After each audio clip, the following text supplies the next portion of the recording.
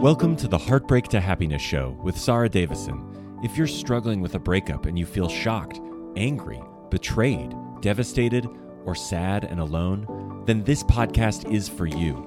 Best-selling author and award-winning host Sarah Davison shares how you too can get on with your life to heal, grow, and move from heartbreak to happiness. Here's your host, Sarah Davison.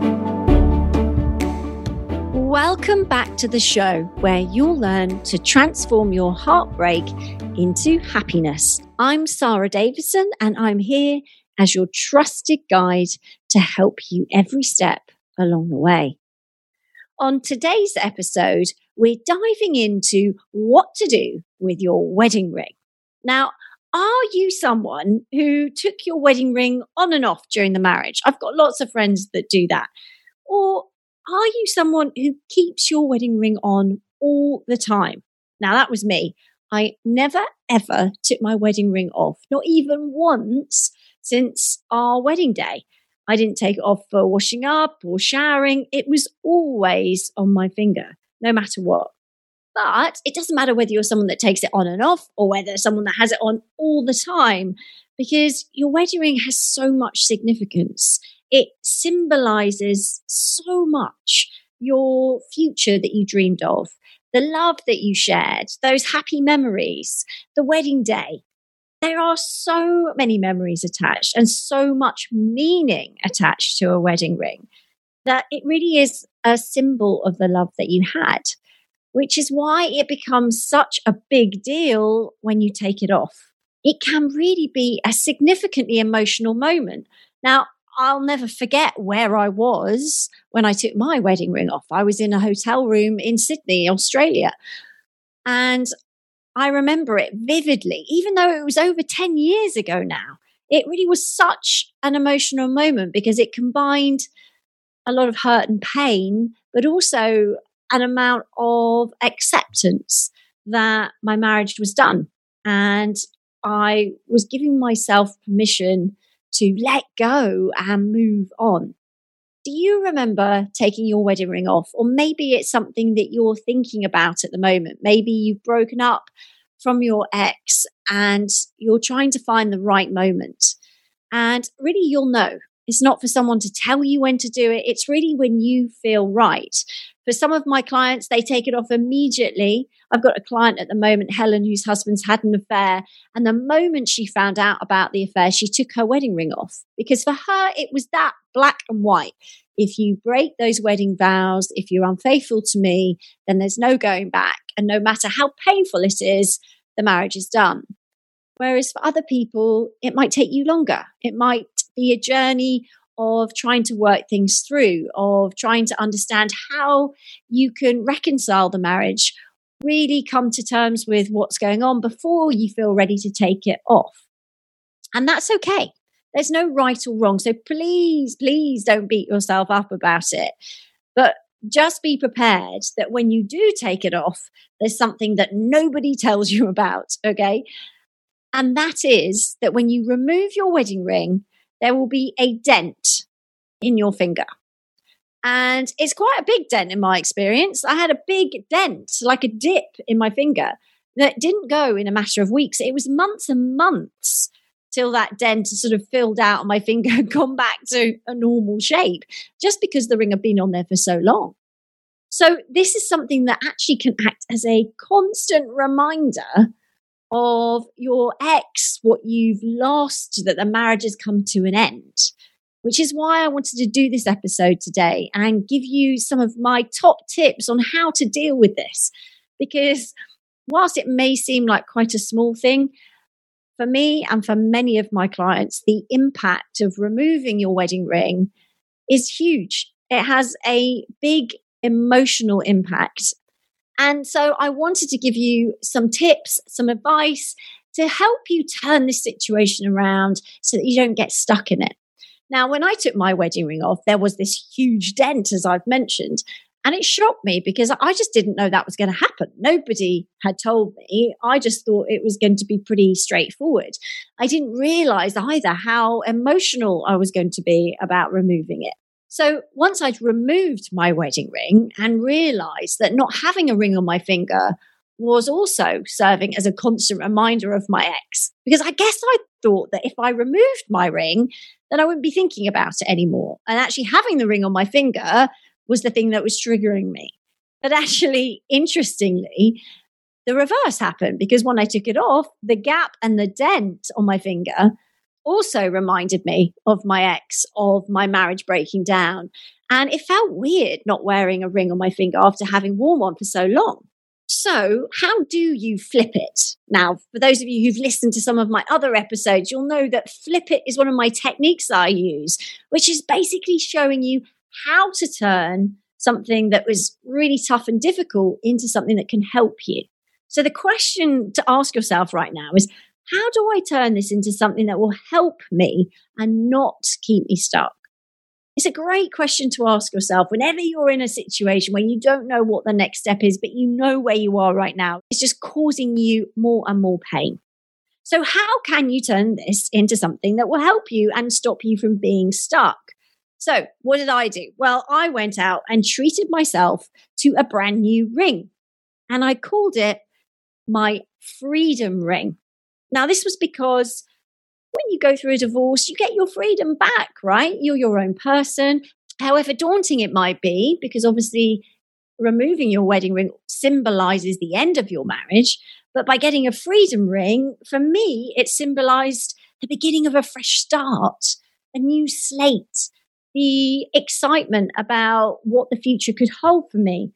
It was a brand new phase of my life, and I wanted that to be represented by my freedom ring.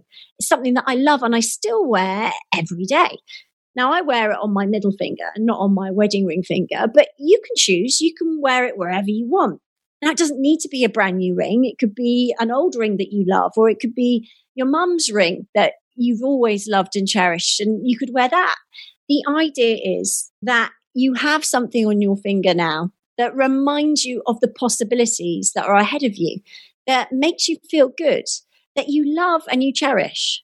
So that's the idea, to flip it from something that was holding you back, was keeping you stuck, and was making you focus on the past and the pain that you're in right now, maybe, to shifting that to looking forward to what the future holds and having something that symbolizes possibilities, opportunities, and hope for the future.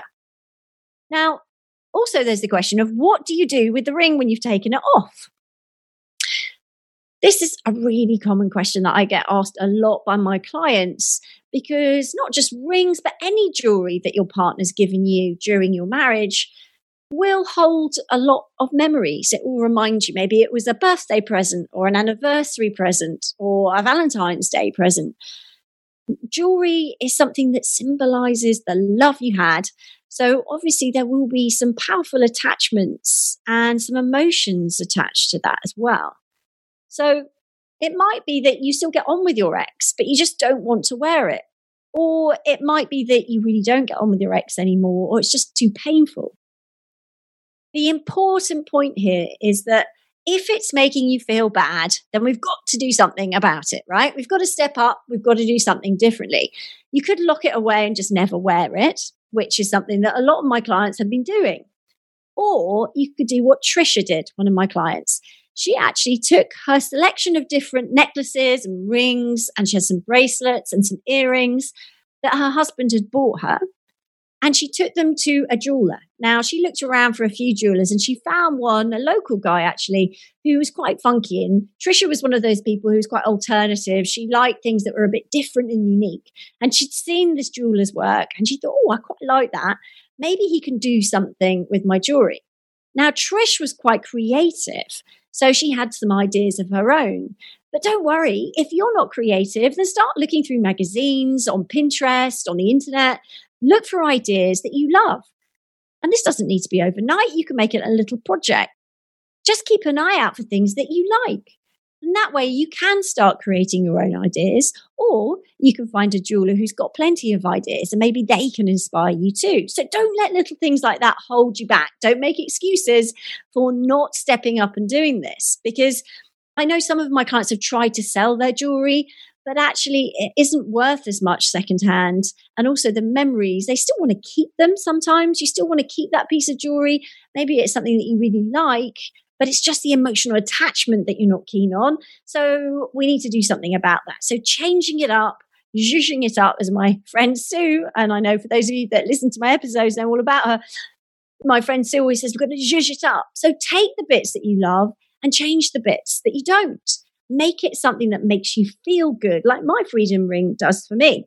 Now, Trisha went and created this multi-layered necklace with different strands, with all the different stones in it from the jewelry that she'd had. And she absolutely loves it. It's not recognizable as any one of the pieces that she had before, but it's something that has her own personality on it, her own stamp. And she's created it with these beautiful pieces she had before. And now she's got something that she feels good wearing. And she feels comfortable wearing it because it's not the same item that she was given by her husband, but it represents holding on to some of those positive memories. Because as you know, I'm not a believer in trashing the past, but keeping those happy memories where they are. You might want to put them in the box for a moment. You know, the memory box that I talk about in some of my episodes, where you can put those things away in a little box so you don't tarnish, say, your wedding day or the birth of your children. None of that has to be tarnished now. So keeping those memories alive, but putting them in a box, they're not there to constantly hurt you, is key. So if you are feeling stuck with your wedding ring, if you're not sure what to do with it, then do have a think about redesigning it into something new to shift your focus and focus yourself as well on the new opportunities that are coming ahead.